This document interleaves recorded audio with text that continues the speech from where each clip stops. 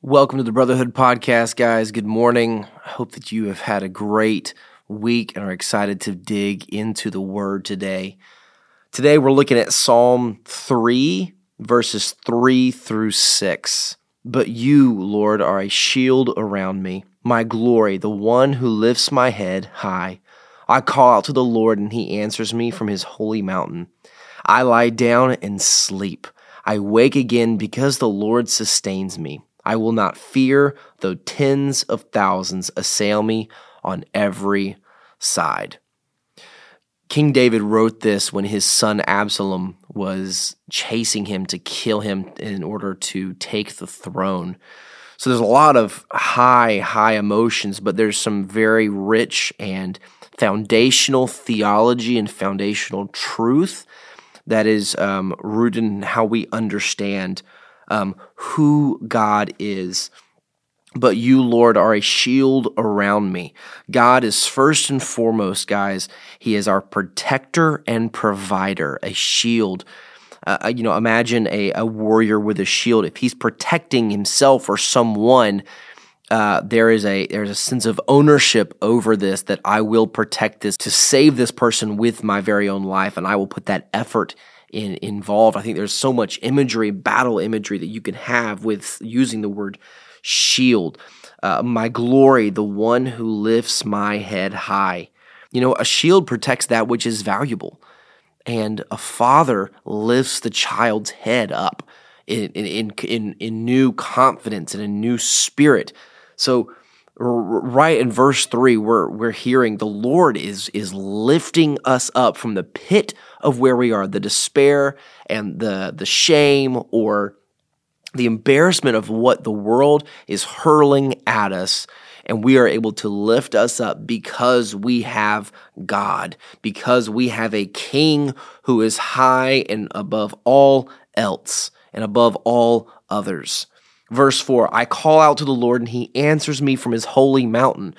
Well, his holy mountain, it's setting this, God is above all else, and yet he loves us enough to step off of his throne and enter into humanity and come to us. That is the picture of Jesus coming to us, to care for us, and to make a way for us to be with him. I can call out to the Lord, and he will answer me. In verse 5, I lie down and sleep, and I wake again because the Lord sustains me. When I read this, I was immediately struck of all the times that I've had difficulty sleeping because of some situation that's going on in my life, and it has brought me stress and anxiety and turmoil within my life. You might be able to think of something that's going on right now, whether it's something that's happened to you in your past recently, something you've done that has caused inner turmoil in you in your life. Something around you that's just racking your mind. Because of who God is, we have the ability to lie down and rest. Guys, I'm going to be honest, I am not good at lying down and rest. There's always something to do. I always feel this urge to, I need to be reading a book, or I can go watch this, or I can be doing the dishes, or I can be doing something else in my life. When the Lord is going to sustain me, and my body needs rest. I'm able to rest because I'm in his protection, and we have to truly believe that God is actively our shield against all adversity and all anxiety. Our bodies were meant to rest. The enemy wishes to distort one of our body's greatest needs, and yet the Lord says, I am the one who sustains you and will always sustain you. You can trust me enough that you can lie down and rest and know that you will rise up again because I have sustained you.